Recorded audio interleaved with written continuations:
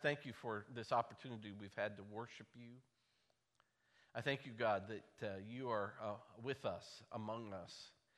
That, Lord, you care about our situations, our concerns. And, Lord, there are many. Lord, the truth is, as we come into this place, we are invited to cast our cares upon you because you care for us. And so, Lord, right now, I just want to express on behalf of your people that we are in need of a God who saves. That, Lord, we are in need of a God of compassionate and gracious forgiveness.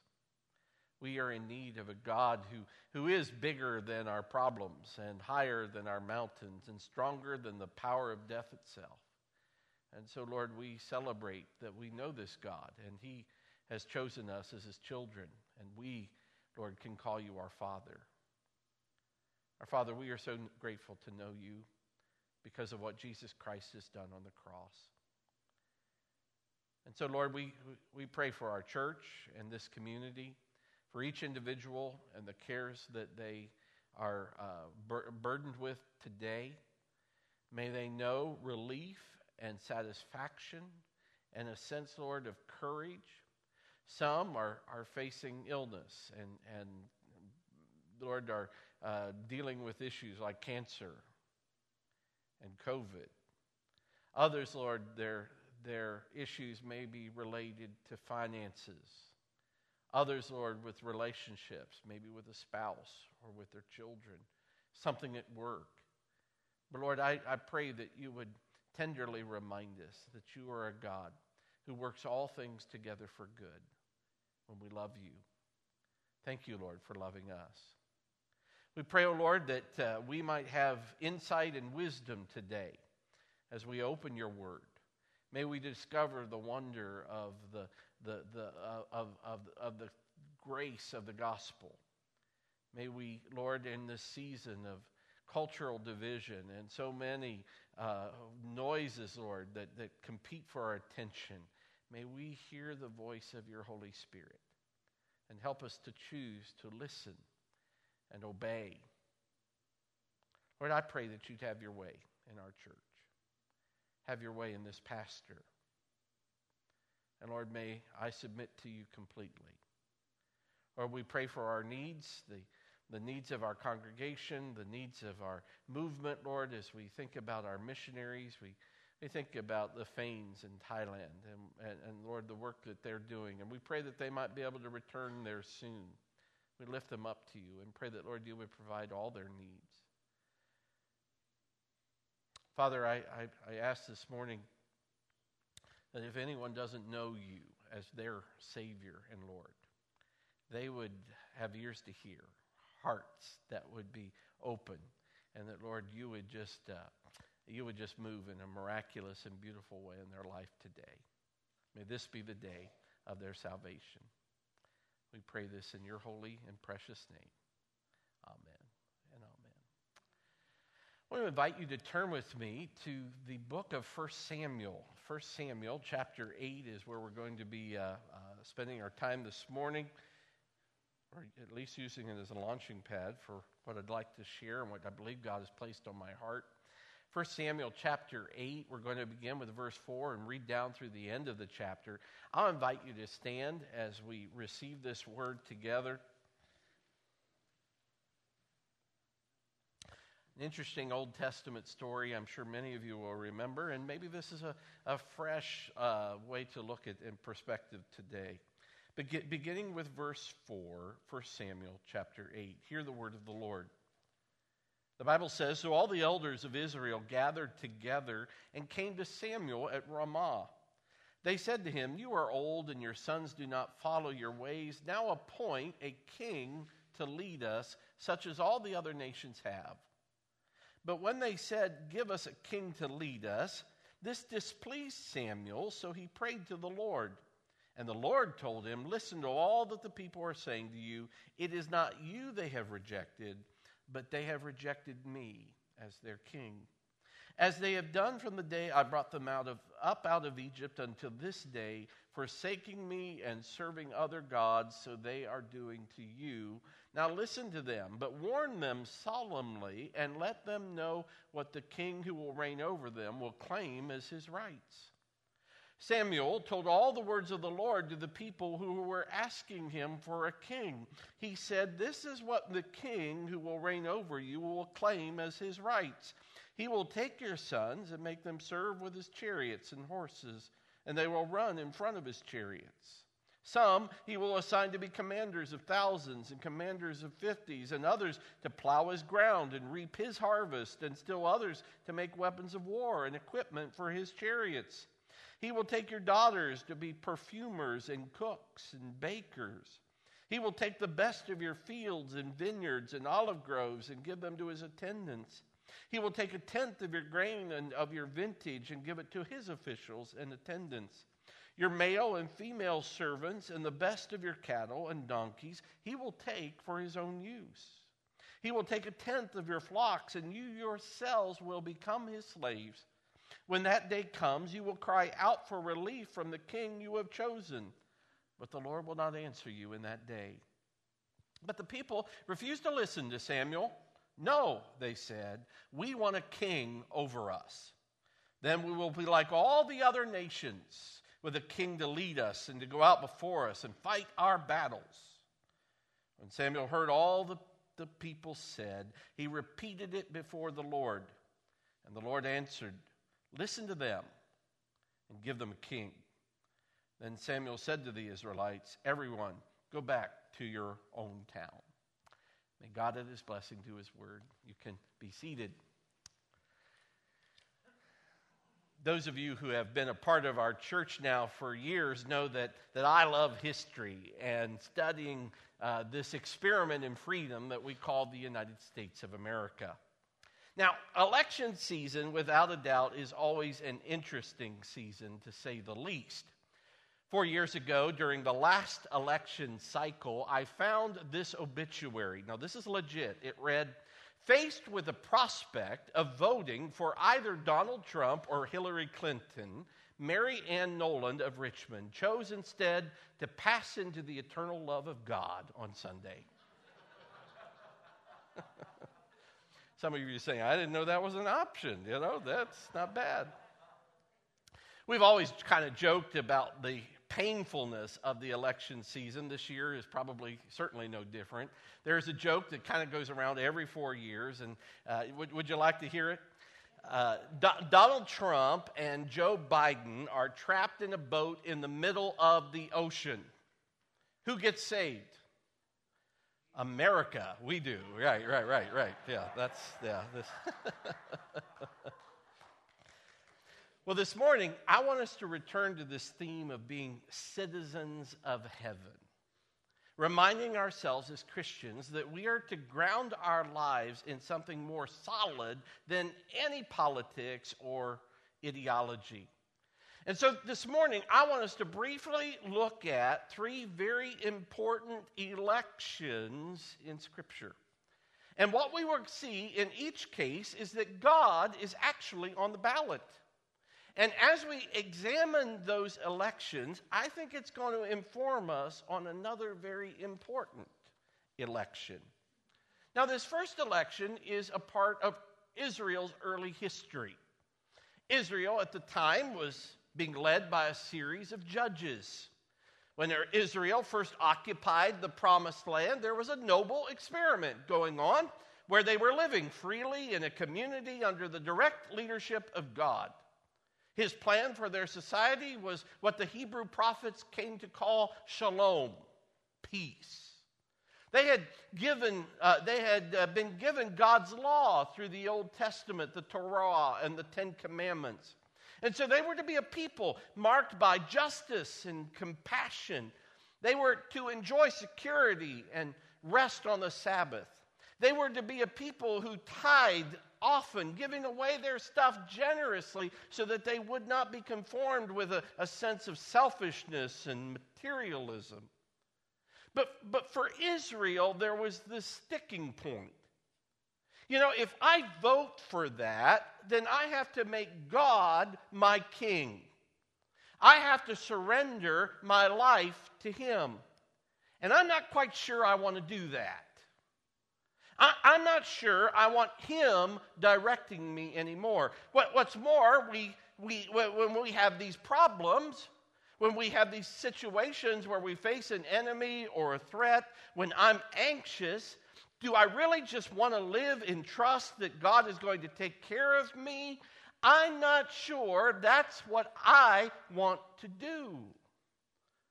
So the leaders of Israel, the elders, come to the prophet Samuel, the prophet of Israel. And they told him what they wanted. And the elders said, now appoint a king to lead us, such as all the other nations have. But when they said, give us a king to lead us, this displeased Samuel.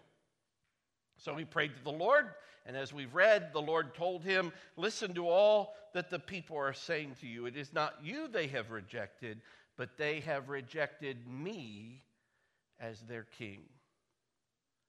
I want you to hear the sadness in God's heart. What God is saying to Samuel is, and by the way, this is not about what form of government modern nations should choose. What we see here is there is a sense of a spiritual battle, a decision spiritually that the people are making. God is saying to Samuel, this is not about you. This is about their relationship with me.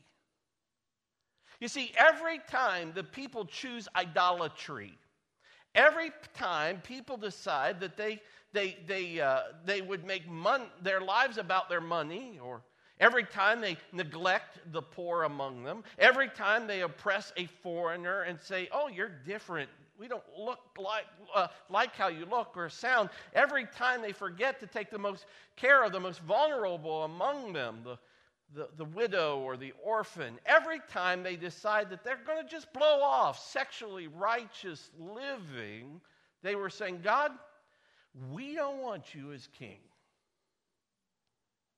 We don't want you to be king. So this is what God does. He says, Samuel, I want you to tell them that if they choose a king, the idea here is if you choose to place your ultimate trust in merely human political power, what they're in for is what power always does to human beings. And so Samuel goes to Israel and says, listen, if you guys choose a king in violation of what God wants you to have, here's what's going to happen. The king is going to take your sons and make them run with his chariots. He's going to conscript them to be in his army. He's going to take your daughters and force them to work in the palace as perfumers and bakers and cooks. He's going to take the best of your fields and vineyards and olive groves. He's going to take a tenth of your grain and your vintage, your male and female servants, and the best of your cattle and donkeys. He's going to take all of it. He will take a tenth of your flocks. You yourselves will become his slaves, and when that day comes, you will cry out for relief from the king you have chosen.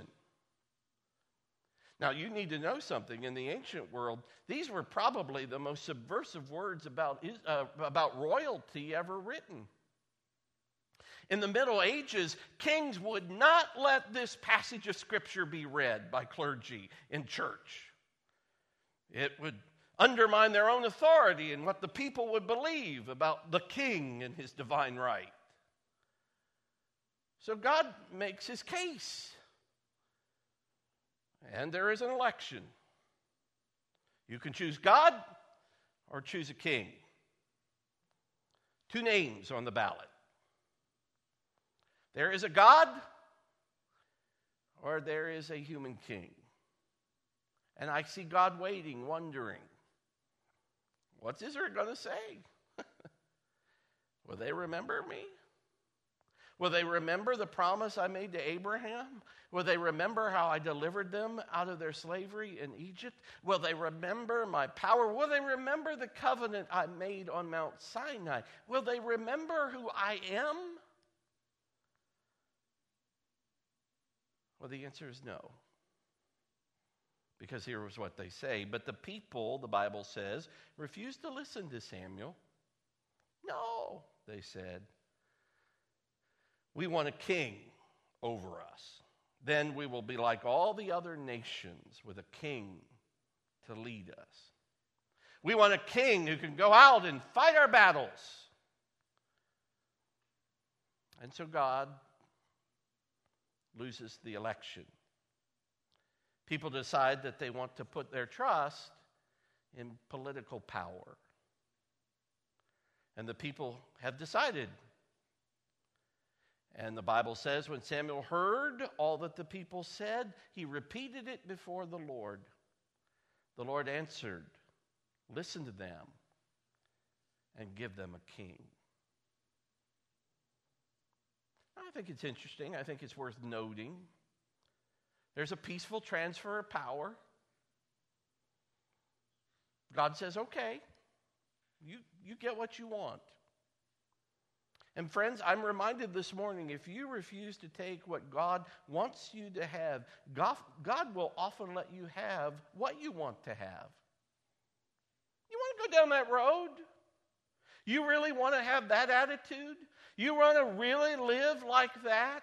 You really want that to be your relationship? You really want that? That is important to you? Okay.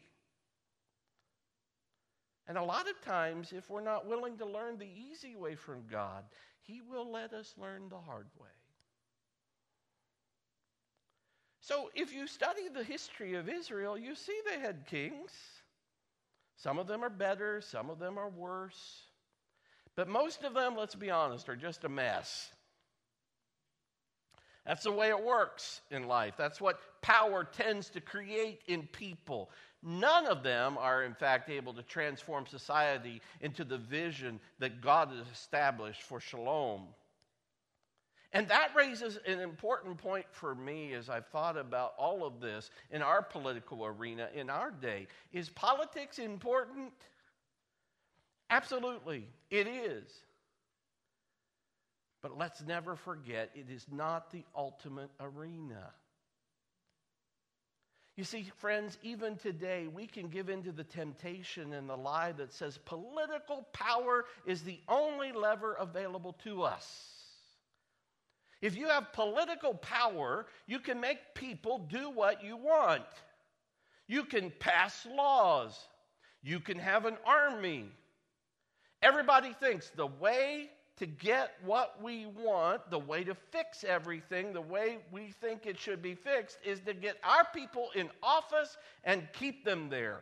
We'll be the ones who make the laws, then we'll force our will on everybody else and make things the way we want them to be.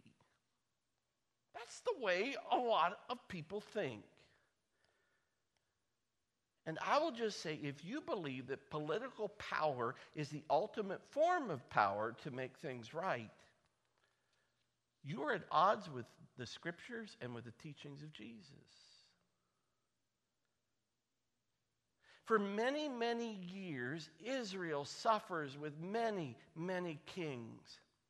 And by the way, and then they lose their kingdom, and they're forced into exile where they have to deal with a whole other set of kings, until something begins to percolate in the hearts of the prophets.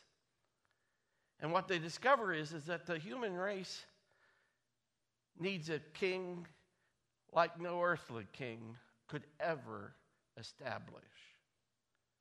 The prophet Isaiah puts it like this.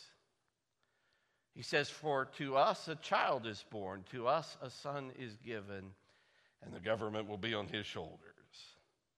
And of the greatness of his government and peace," by the way, that word is shalom, "there will be no end." And how is it going to happen? The Bible says the zeal of the Lord Almighty will accomplish this. Now think about that. One day a son is given in Israel, and his name is Jesus. And he says, "Follow me." And by the way, he talks about his kingdom. Now, all campaigns have slogans. I like Ike, Morning in America, Make America Great Again. Jesus is running a very different campaign, however. He says, the kingdom of God is here.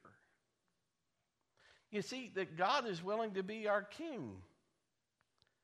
Again. Now, this campaign is different, let's be honest. He has no force, no warriors, no soldiers to back him up. He's got no money. He has no palace. He has no place even to lay his head. He doesn't defeat his enemies. He forgives them. He doesn't walk around worrying about the polls, apparently. In fact, he publicly predicts he's going to lose. The Lord Jesus says, it is necessary for the Son of Man to go to Jerusalem and suffer many things at the hands of the chief priests and the teachers of the law, and then to be crucified.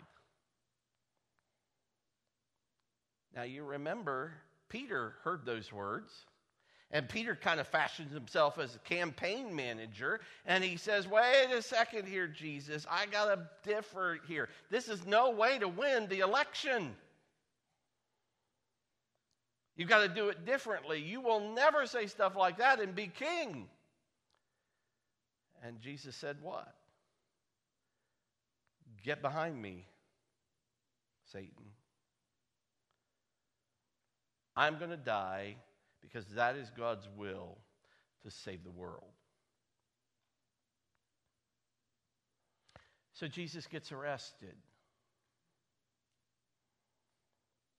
He's brought before Pilate, the most powerful and political man in the world of Jesus' day. And Pilate says these words. Isn't it interesting? Are you the king of the Jews? And Jesus says, yes, but not like you think. And I think Jesus makes what I believe may be the most important political statement ever made. Jesus says to Pilate, my kingdom is not of this world. It's real, Pilate. It's more real than you could ever imagine, but it is not of this world, because if it were, my soldiers would fight for me. See, that's what the kingdoms of the world do, but Jesus says, not me. I won't do that. If my kingdoms were of this world, my servants would fight to prevent my arrest by these Jewish leaders. We would take up swords. We would have chariots. We would have troops. But my kingdom is from another place. But Pilate says, you are a king then. And Jesus says, you say that I am a king. In fact, the reason that I was born and came into the world was to testify to this truth. Everyone on the side of truth listens to me. Then comes the second election, if you think about it. Friends, it's Passover time in Jerusalem during that day. You remember, the Passover celebrated, in fact, Israel's freedom and independence. When God freed the slaves, freed Israel from their slavery in Egypt. However, it came at a time when Israel had no independence. They were not free. They were, in fact, dealing with an invader, an impressive empire that was in charge. So you can imagine how difficult it was to celebrate the Passover. There was a whole lot of tension and strife, especially between Jews and Romans. How do you celebrate your freedom when you are not free? And so the tension is thick. So every year at Passover, what did Pilate do? Well, Pilate set one prisoner free as a kind of a little nod to Israel, a way to ease the tension, give them a sense that they had some control. And it's at that time that Pilate gets an idea. He says, we'll have an election. I'll offer them Jesus. And you'll remember that there were two candidates on the ballot. One is Jesus, the King of the Jews. The other is a guy named Barabbas. Now, Barabbas, if you know him, he was a part of an insurrection attempt. A lowly guy. He was a murderer, not even a leader, really, just a thug, a hack. And God was on the ballot a second time. And so Pilate asks them, Do you want me to release to you the King of the Jews? Jesus is watching. Will they remember that I lived among them as a carpenter? Will they remember I healed their sick? Will they remember I taught them the things of the kingdom of God? Will they remember I loved the scandalous, the prostitutes, the tax collectors, the lepers? Will they remember who I am? And they said, no. No, I don't think so. I don't think we really want that kind of a king. I think we want somebody who will slaughter the Romans. Give us Barabbas. Give us Barabbas. And Pilate says, what shall I do with the one you call the King of the Jews? And you remember what they said. Crucify him.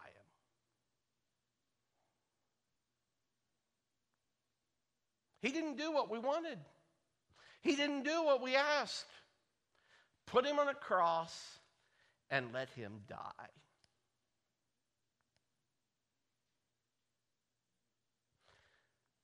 Now, the Apostle Paul comes along a little bit later after Jesus loses this second election,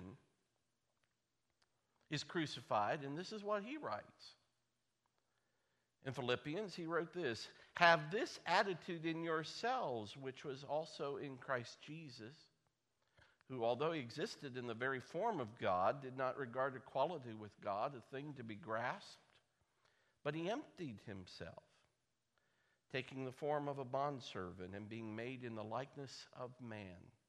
And being found in the appearance as a man, he humbled himself by becoming obedient to the point of death, even death on a cross. Now, I want you to notice what Paul is doing there. He says to you, followers of Jesus, you be like him. This is to be your attitude. And let's be honest, that's hard. As followers of Jesus, this is who we are called to be. Now here's the strange thing. What marked Jesus as the biggest loser to all the world's kingdoms, in fact, marked him as the greatest in the kingdom of God. Because listen to what Paul says, because what he sees is happening is another election. And we see election number 3 take place. But let me tell you, this election is different than election number 1, and this election is different than election number 2. Jesus humbles himself and is obedient to the point of death on a cross for the forgiveness of my sins and the forgiveness of your sins, and he redeems us. He pours out his life, and therefore, precisely for this reason, God raises him up, exalts Jesus to the highest place. And so Paul writes, for this reason also, God highly exalted him and bestowed on him the name which is above every name, so that at the name of Jesus every knee will bow, of those who are in heaven and on earth and under the earth, and that every tongue will confess that Jesus Christ is Lord, to the glory of God the Father. Friends, do you see, this is a real different election. There is one office that is at stake. Who is the Lord of heaven and earth? There is one platform, the kingdom of God. There is one and only one candidate who is found to be worthy, Jesus of Nazareth. There is one and only one voter with a vote, and that is God the Father. There will be no recount. There are going to be no hanging chads. There are no lost ballots. And folks, on the third day, we can project a winner. Jesus Christ, the Lord of lords and the King of kings.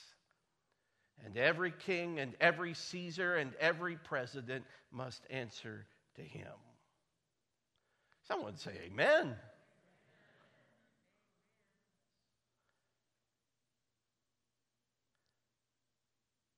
And let me tell you something. There's also a fourth election, isn't there? And this is the one that happens in our hearts. And listen, on purpose or by accident, for better or for worse, all of us must decide who is going to rule our lives. And there are two names on the ballot: Jesus or me. And just like God said to Israel, listen, if you want your will to be done, you can have your will be done. You can put your ego on the throne. You can make as much money as you want and make it about you. You can have as much pleasure as you want and make it about you. You can have it all be about you. It can all be, you can get all your safety, all the applause you can get. It can all be about you. You can be king if you want, and there's a word for that. It's called hell.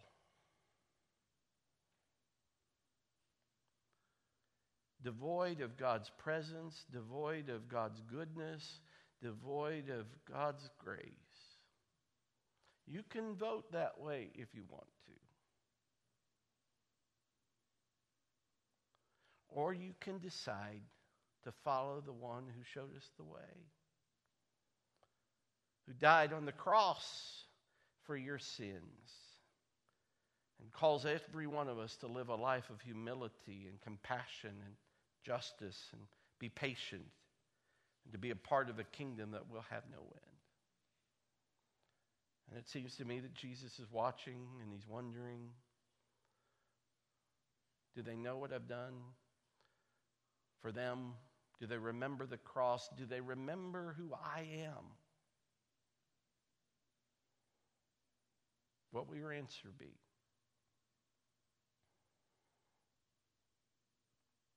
Because I'm going to tell you this morning, despite all that's going on in our world this morning, I am so confident. Listen, I know that our God is not up in heaven wringing his hands, wondering, oh my, what's going to happen next? I put so much into these people and into that nation. Let me tell you, God is not worried at all. In the book of Revelation, John the Apostle, who, by the way, is a prisoner of the empire, of the Roman Empire on the island of Patmos, he has this vision. I won't give you the whole vision. It's called the book of Revelation, but I'll just point out one thing. And he says, and I saw the holy city. That word city is the Greek word polis, from which we get our word politics and police. It's an interesting word. He says, I saw the holy city. There is a vision of shalom, of peace, a place where there is compassion and justice and righteousness and no more pain, the scriptures say. This new Jerusalem coming down out of heaven from God. You notice something? This is not something that's built on human effort. We don't do this. Up there comes down here. Having been prepared as a bride made ready and adorned for her husband. And because of God's word, I declare with all certainty, friends, it will happen. It will come. And folks, I'll let you in on a little secret. Presidents come and go. Administrations begin and end. Congresses will come and go. Elections will be won and elections will be lost. Political parties will ebb and flow. Nations will rise and fall. But of his government there shall be no end. Citizens of heaven. That ought to encourage you this morning. If you made Jesus your king. Have you made him your king? Let's pray together. Oh, precious and glorious Heavenly Father, thank you that you have outlined so clearly, Lord, how you have exalted Jesus Christ to be the Lord of Lords. And Lord, we humbly confess that truth this morning, that you were born for this very purpose, and those who hear this truth, Lord, may we respond to it in obedience as well. That, Lord, we would follow you with our whole hearts. So, Lord, we will vote and we will be a part of the process to be certain. But, Lord, we are called your people and we know the end of the story. And so, Lord, we will not be discouraged. We will be encouraged. We will not be anxious, but we will be filled with faith because we are following you. Thank you, dear Jesus, for what you've accomplished on the cross. Father, I pray for that one person this morning who may be listening online. Maybe they are in this room. And they are making a decision right now. Who am I going to follow? Am I going to let it be all about me? Or am I going to decide to give my life away and give it to Jesus and follow him? Lord, there's only one thing that will last, and that is our relationship with you forever. Thank you, Lord, for this promise of hope and the fact that your kingdom has no end. May we all be found as citizens of that glorious kingdom through Jesus Christ, who forgives our sins and claims us as his own.